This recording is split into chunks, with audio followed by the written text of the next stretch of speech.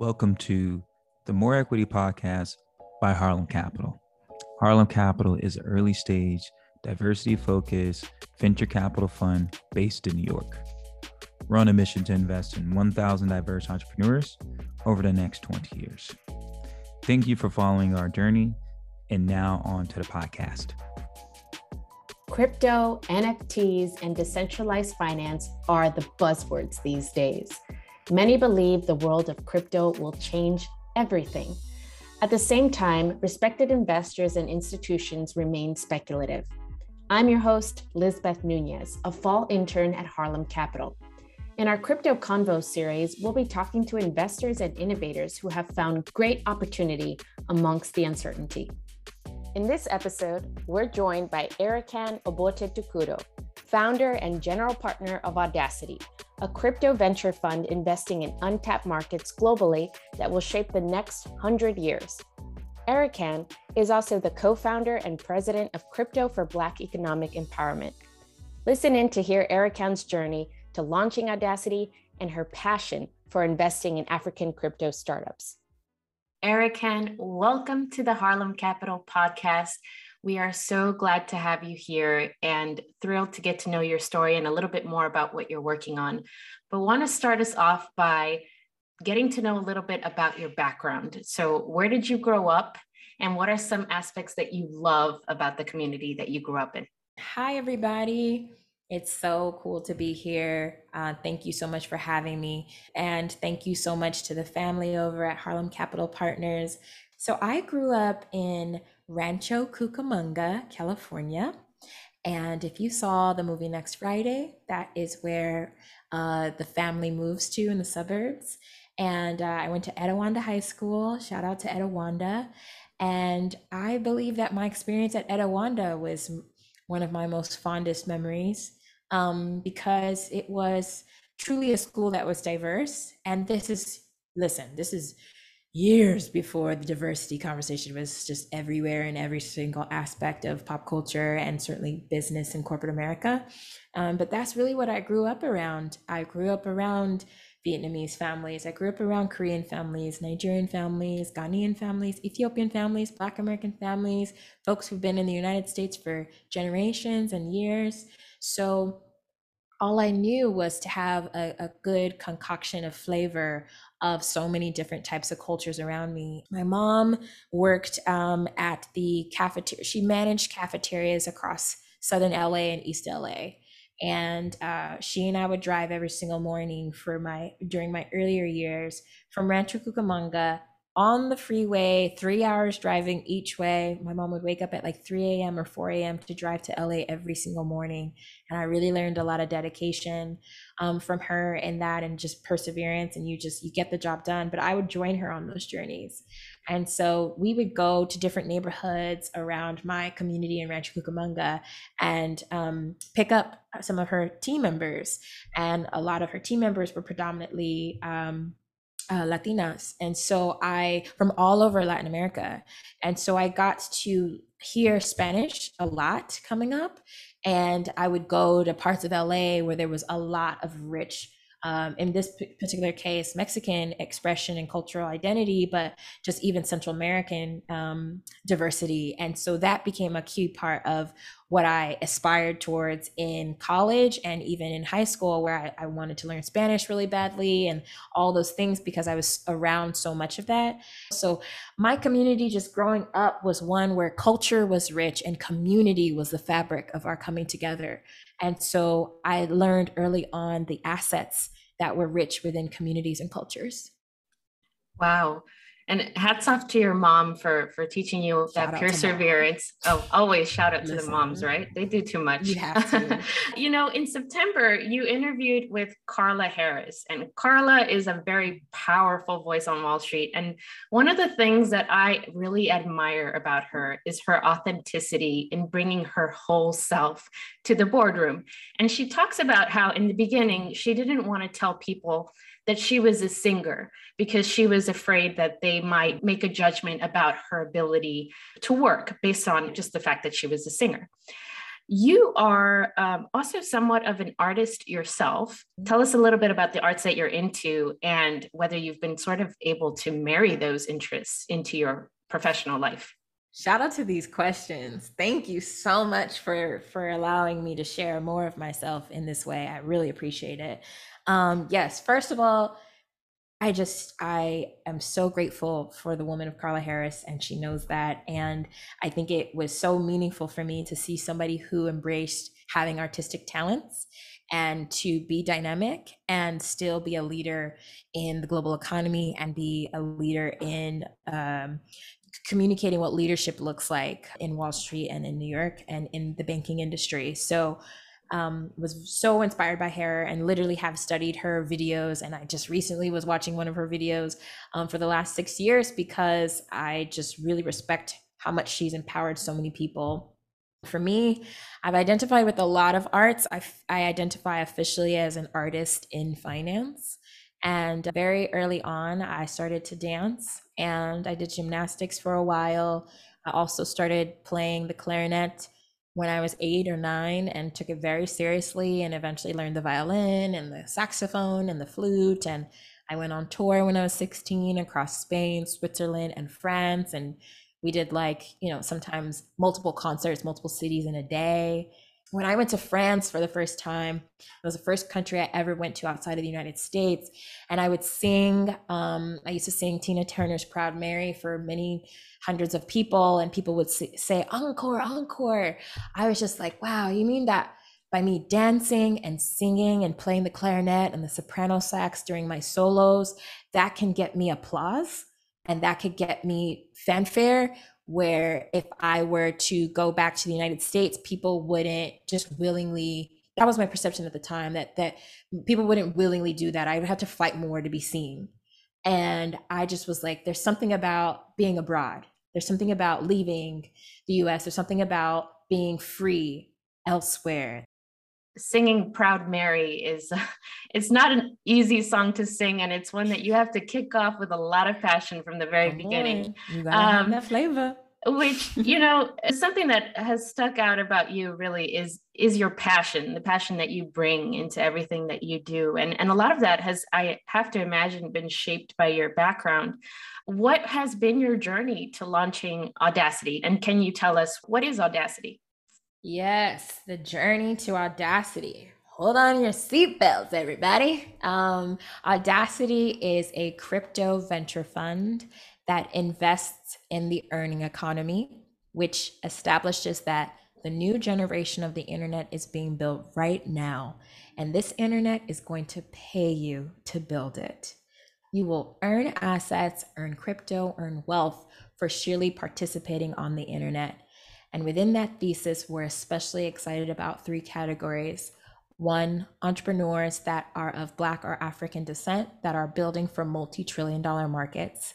And 2, companies globally that see the benefit and opportunity to scale and expand across Africa as the fastest growing crypto market in the world, hence the future of the internet. And 3, companies that are building around culture with an intention to allow that culture to be the biggest on-ramp for the next 1 billion, 2 billion, 5 billion users, and then thinking about how aspects of crypto like decentralized finance can be the sort of wealth accelerator on the back end of crypto as culture as the main on-ramp and interface for the global majority. So that's Audacity. We invest in checks up to 100K and are preparing to launch so many more new things. But how did I get to that? And how did I get to this point of thinking about multi-trillion-dollar markets and culture as a key anchor for onboarding billions of users into the crypto internet? There's a few things that I'll say, and I had a dear friend of mine, her name is Maya Horgan. She was just starting a venture firm, a now venture firm called Ingressive, and she was hosting a tour of African interested investors in Lagos, Nigeria. So I chose to get on a one-way ticket to Nigeria with the intention that I would go to Nigeria, participate in this tour, do a bunch of other like Africa tech ecosystem things, and like go on a journey traveling across West Africa and explore the financial opportunities across Africa. And when I got there, mind you, this is also in 2015, which is the beginning stages of one of the most important periods in West African history as it relates to the tech ecosystem, because this was like around the era of Africa Rising, and everybody was talking about how Africa's the future, and every person in the diaspora, aka a child of either African immigrants or the African continent, when I was back in New York, was talking about like, oh, we all gotta move to Africa, like it's time, we gotta build tech, we gotta build the Uber of Nigeria, we gotta build the Amazon. Like everybody was just like, all the stuff that's moving in the tech ecosystem in New York and San Francisco, we got to bring that to Africa. So I was down for it. So when I went to Lagos, I got 2 job offers in a week, and I was just committed that this was going to be the rest of my life. And then the recession hit, and this is a recession that Nigeria is still dealing with today. And it was the first time that I saw my sort of excitement and enthusiasm kind of like evaporate, because I saw what happens when you have a currency, you have an economy, you have a country that's the most oil rich of the African continent, aka it has a lot of money, but be very constrained by geopolitical decisions related to that oil and the impact of that trickle down onto the average person in Lagos, Nigeria. And Lagos is one of the most vibrant, bustling parts of the world. People say if you can make it in New York, you can make it anywhere. That's nonsense. If you can make it in Lagos, I swear to you, you can make it anywhere. So as a result, there's a lot of hustle. There's entrepreneurship bustling out of every single corner. Everybody's hustling. Everybody's trying to go and get it. It's a beautiful environment to be around. But when things get bleak and opportunity seizes and things just look like they're going to get harder ahead, it can turn into a challenging environment to be in. And I observed that. I watched the decline happen in just a short period of months. And I realized at that time that something needed to happen differently with the way that these economically resource rich, intellectual capital rich parts of the world, they needed a different economy. They needed a different financial system, because we couldn't have all these riches and still be in a recession, devaluing currency. And then the community of people that live here, awesome, amazing hearted people, are led to sort of just like, scramble to survive. Like that should not be the outcome. That shouldn't be the equation. So I decided to leave Nigeria. I kind of didn't have a choice. Shout out to my best friend, Tiffany Wong. She bought me a one-way flight back to New York because I had no more money. I was broke as a joke, y'all. And so I got back to New York, and at the time I started hosting events. My brother was just like, if you want to do this Africa thing, if you want to transform the global sort of capital flows, if you want to do this thing, you need to lock in a solid job and communicate to these people that you have what it takes and that you've been through some interesting challenges in the world, and that shows your grit and that shows your ability to hustle. And shout out to my brother. I'll love him always for that pep talk. And so I started hosting events in New York. He also is the co-founder of a co-working space in New York City called Alley. At the time, it was called Alley NYC, and it was a congregation place for a lot of multicultural entrepreneurs in New York City at the time. And it was really a vibrant home and mecca, especially for cultural expression amongst entrepreneurs. And so he was gracious to open up the space for me, and I just started hosting events of like predominantly Black people who had great ideas, who were artists, who were just amazing thinkers. And the event series was called Kin. And at the time, I had very little money. I was even some cases like couch surfing on friends' couches because things were just that rough. But I knew that if I just congregated Black people together and we just got to see how smart we are amongst each other, we could regain a sense of what community can mean for us as the enabler to our success. And so those events were really cool, and people loved them, and demand for them grew in New York City. And we started having multiple types of events, and we started partnering with other people. And some amazing people came to those events, including some LinkedIn employees. And so I noticed that, LinkedIn is actually a key part at the time of my social media and internet usage. I wasn't using all the other platforms as much as I was using LinkedIn, because LinkedIn was where I was trying to apply for new jobs to get my life going now that I left Nigeria. And so when I saw LinkedIn people kind of come up to me and be like, I work at LinkedIn, I love your event called Kin. I'm like, yo, I'm trying to be at LinkedIn, so what's good? Like, what are we gonna do? And they were like, well, come to the office. I was like, you can feed me. Listen, I will find myself at your office. Where do I show up? And so I eventually went to LinkedIn and met all these great people, and they were just like, we're going to help you get a job here, Erica. And I just felt so grateful. And the job that I ended up getting, I still had to fight for it because I actually got rejected and denied. But I went through the back door and I direct messaged a bunch of people, including my future boss. And I was just like, here are all the reasons why I'm going to work hard and add value to your team. And she essentially picked my call. She gave me a call, and eventually within 3 weeks, despite being rejected, I got the job offer. And the job was for helping finance executives across asset management, hedge funds, private equity, and venture capital. It was to help them build their brands on LinkedIn, to help them communicate to a larger client base on this large professional network why different people should, manage their money at this firm, or become an insurance client here, or, get their accounting services handled here, or helped private equity firms kind of see where C-suite movements were happening across their particular industry and vertical. I had the great opportunity to service some really, really big names in the hedge fund world. And I went to hedge fund offices in Midtown and got to really see what it means for a hedge fund to manage multiple billions of dollars. And I had dinners with asset management CMOs, and they talked to me about how much challenge and struggle they were having with infusing culture into their asset management firm. And I remembered looking around the dinner table like, y'all don't know culture? Like, what you mean? Like, how do you live in the world and don't know culture? And that was the light bulb moment that I eventually had, in saying like, okay, I've gone this far, I've gone from healthcare, I've gone from tech, I went to Nigeria to try and do for my continent and do that whole thing. I'm now here in New York. I'm literally in a small side room in a restaurant in New York City with some of the biggest asset management C-suite telling me that they need to figure out how to get culture. How do we get culture, Erica? And I just was like, if y'all don't know culture, then I'm gonna go build it. And I just remembered being like, wow, if they don't know it, then I could go try and build it myself. And I know that's crazy to be like, girl, how the heck are you gonna build an asset management firm and not know a darn thing about it? And so I don't know, I'm just crazy that way, I guess. And so long story short, I ended up leaving LinkedIn and going on a journey around the world for a year and a half. And I didn't have a lot of money, but I at this point, I had proven to myself that I could live well below my means and experience the world and spend and splurge on flights that would give me life-changing experiences that would teach me a lot. So I lived in Thailand, I lived in Nigeria, I traveled to Cuba, I went to Sweden, I went to China and Singapore, and I just crashed every business conference that I could.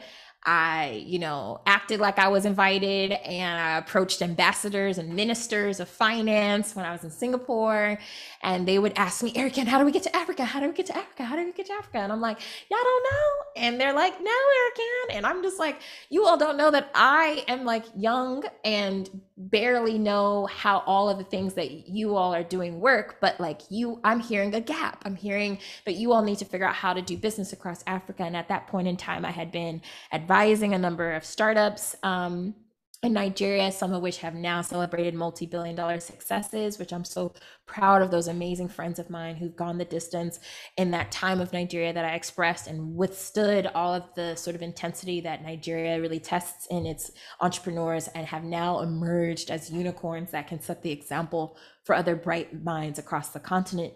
And so after that year and a half, I decided that I was ready to start my own firm. And I had enough relationships. I had a lot of connections with political leaders, ministers, other venture capitalists that I was also helpful in helping them sort of get off the ground. So I had the experience of what it meant to be inside a venture firm. Obviously, it helped to know people like some of the guys at Harlem Capital Partners in their earlier days, to know what those founding days look like. So at this point, I felt like I can kind of piece together these different playbooks.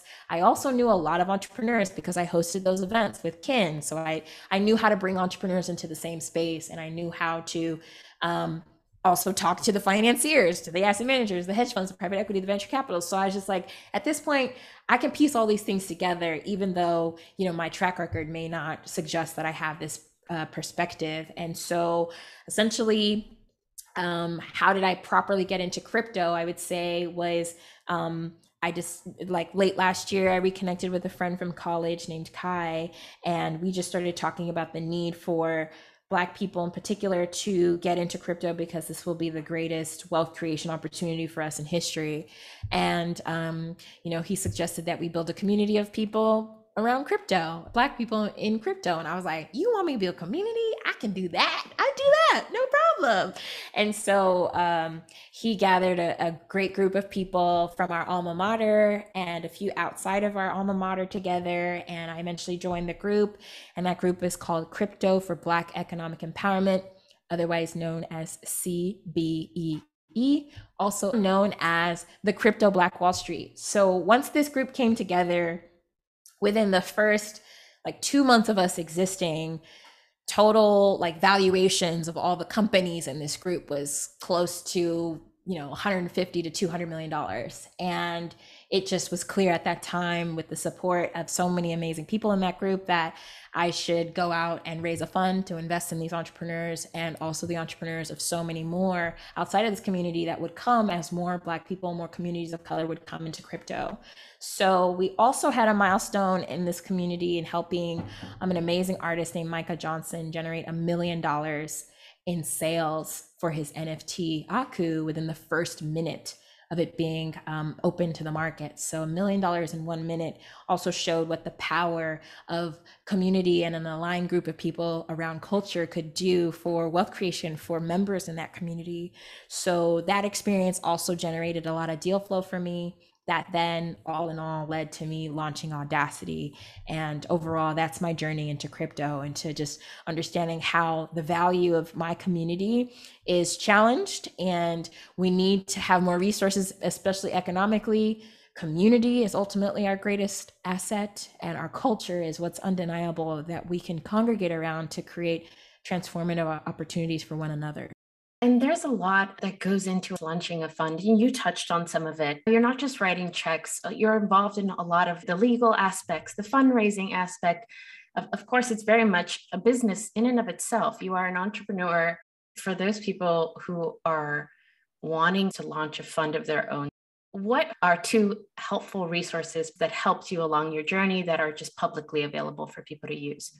Okay, so Twitter is an undeniable resource. There are so many people on Twitter trying to make their dreams happen, and I'm one of those people, and they have DMs. And so I encourage you to message people your ideas. Maybe you have a friend who's building a really great business, and you want to help your friend raise some capital. Maybe your friend's a bit gun shy or something like that, and you can just DM somebody like myself or Brandon or Kai or, you know, other VCs at A16Z or Sequoia or whatever it is, and just say, hey, this is who I am. You know, I'm building something really great, or I see this company's doing some really amazing things. I'd love for you to check it out. And those things are helpful because it can give you the confidence that if somebody responds to you, 1, that could give you a lot of confidence. 2, if somebody's like, yo, this is a really cool company, can you introduce me to the people behind it? Now you're starting to like build your muscle of doing the job that you need to do for the entrepreneurs. And then in terms of other resources for like the more back office specific things, and just like the operational stuff, I would say Carta has a lot of great resources, and many other companies like Carta that help fund managers get adjusted to all of the sort of nuances of setting up a fund. There's a lot more to be written, certainly for a crypto fund. That's another podcast episode for sure. And admittedly, we are more of a DAO-like venture firm than we are a traditional firm. And we are increasingly going to continue to expand to be a crypto native investment vehicle. And that welcomes and ushers in a lot of differences that not all traditional investors are used to or want to participate in. But we've had a lot of interest and a lot of excitement. So not as much of an issue, but it does turn some people away and it excites others. So being aware of that element is a bit of a nuance that I'll say to anybody thinking about a crypto fund, and hopefully maybe Audacity can communicate some resources for folks. And the third thing, I think you might have asked for two things, but the third thing I would say is whatever resource you love that keeps your mind at peace. And I say that because being an entrepreneur is hard. And if you're doing it solo, it can be even harder. So I really just want to encourage anybody that's going on their entrepreneurial journey, especially if they're going to launch a new financial institution, to surround yourself with the love and the peace of mind and whatever resources, be it therapy or YouTube videos or cat memes, whatever, cat TikToks, whatever gets you sort of like releasing stress is probably a good thing to keep you in the game for a long time. Speaking of Twitter, one of our Twitter followers asked the question, what criteria do you believe is specific to crypto investments compared to other investments? Or rather, how do you evaluate the viability of a crypto project? Oh, yeah, this is a fun question. So generally, there are a few more things that we have to look at Audacity in order to pass our due diligence process. So it includes a tech due diligence. So we have to really ensure that beyond the idea or the dream that you or your team are technically competent and being able to build the infrastructure of what's required of your idea. Because essentially crypto and blockchain is, a lot of code and a lot of things that, if not adequately taken care of, can have security breaches and all sorts of things that are problematic in that regard. So definitely wanting to do a tech stack, knowing what kind of blockchain you're building on. If you're building your own blockchain, what's your plan, what's your strategy, what's the code look like? So that's like a huge one. A second one is your security protection. So what are you doing to make sure that your clients are safe, your users are safe, you all are safe, and not having, hacks and things that warrant like problems in the future? And then what are your legal protections? So what have you done, or how are you hustling hard, as we all trying to hustle and find the best lawyers to evolve at the pace that crypto is moving at? And then there are a few other things, but the most important thing to me, specific to Audacity, is if I don't feel like people in my community of Rancho Cucamonga would benefit and or use what you're creating, then it's usually a no for me. If I don't feel like the communities that I've lived in and been around in Brazil are going to connect or benefit from what you're building, then it's usually a no for me. If I feel like I couldn't walk into a minister's office and celebrate the impact of what you're creating and the capital that you're generating and the trillions of dollars that you're influencing on a macro geopolitical business level, then it's a no for me. And these things are important because we are saying that we're targeting multi-trillion-dollar markets. And I went on a journey around the world so I can trace where those multiple trillions move. And a lot of those multiple trillions move in ways that are completely outside of the purview of traditional Euro-American prioritization of capital flows and economic trends. So I want to make sure Audacity is investing in the people that have a deep understanding of how money moves across emerging markets, overlooked communities, overlooked asset classes that most people, it's not as sexy to have a deep understanding of, but for me, I know is the 99% of the global population, all 8 billion of us, and truly where I think the long-term upside is. So important. Part of your thesis is that DeFi in emerging markets, especially Africa, is going to transform the next 100 years. What are the particular attributes about Africa that have convinced you of that? Absolutely. So today, African markets are the fastest growing crypto adopters around the world. Nigeria being the leading and Kenya being the next.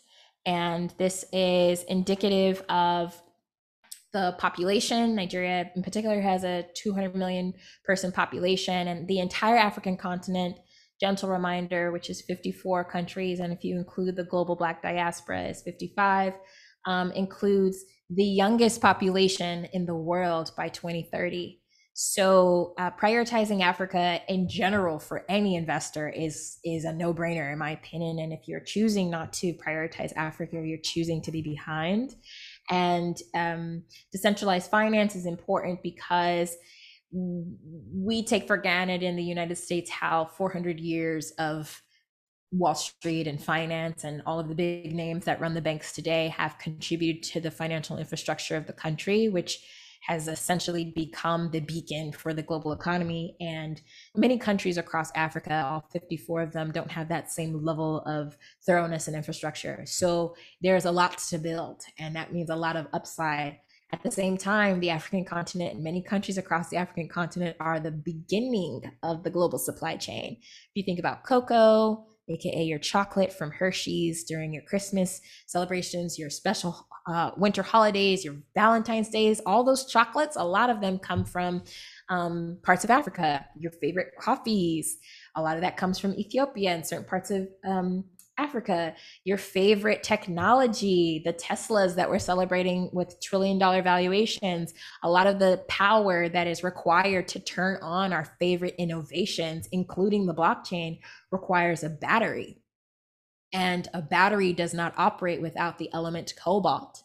And the world's largest supply of cobalt comes from the heart of Africa. And so if we're not thinking about incorporating the blockchain and incorporating crypto into all of these different multi-trillion-dollar global supply chains, then we're really doing the entire planet a disservice. And the person and the entity and the firms that really do prioritize that will benefit immensely for the next 100 years. So we just believe that so long as more people do or don't interact with these parts of the world, it doesn't matter. We know, because personally, my own experience in traveling to 24 countries around the world and studying multi-trillion-dollar global supply chains, I have a deep understanding of where the opportunity is, not only across decentralized finance, not only across this rich youth population, not only across Nigeria and Kenya, but across 54 countries. Definitely see where the upside is and see how that upside is connected to Latin America and the Caribbean and Asia, and of course in North America and Europe. So in understanding just supply chain, the pace of innovation being in Nigeria in 2015, where we didn't have unicorns, and the people that I was in those coffee shops with are now people that are celebrating unicorn status and raising multiple hundreds of millions of dollars of rounds for their companies. It's just a sign that this is just the beginning. So I'm excited that Audacity exists to really prioritize the crypto future for the African continent, tapping into this young population, tapping into the burgeoning creator economy that is exploding through Afrobeats and film like Nollywood and Black Panther and so many others.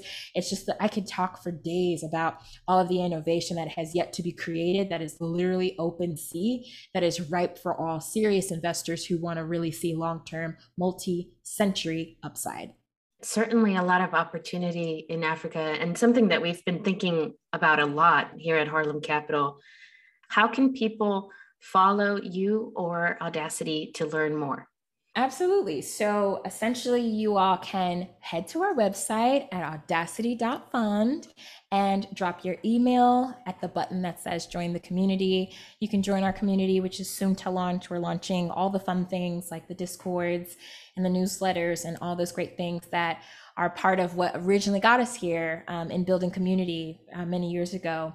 And so you can go to audacity.fund, drop your email there, and also find us on Twitter at audacity_fund. You can also find us on LinkedIn, and very soon you'll be able to find us on Instagram, where we'll be taking you to multiple parts of Africa. So we are headed to Ghana, to Nigeria, and to Rwanda. And we are going to make sure you are right there with us. And you can find me across all social media platforms at Heyerican, Heyerikan. Erican, thank you again for being part of this podcast. And we are so excited to see what you continue to accomplish. Appreciate it, y'all. Thanks so much, HCP. Y'all are the best. Take care. We hope you enjoyed this episode. If you'd like to learn more, subscribe to the More Equity podcast on Apple and Spotify. You won't want to miss the other episodes in our Crypto Convo series. To stay connected to all things Harlem Capital, be sure to also follow us on Twitter and subscribe to our newsletter. Thanks for learning along with us. Until next time.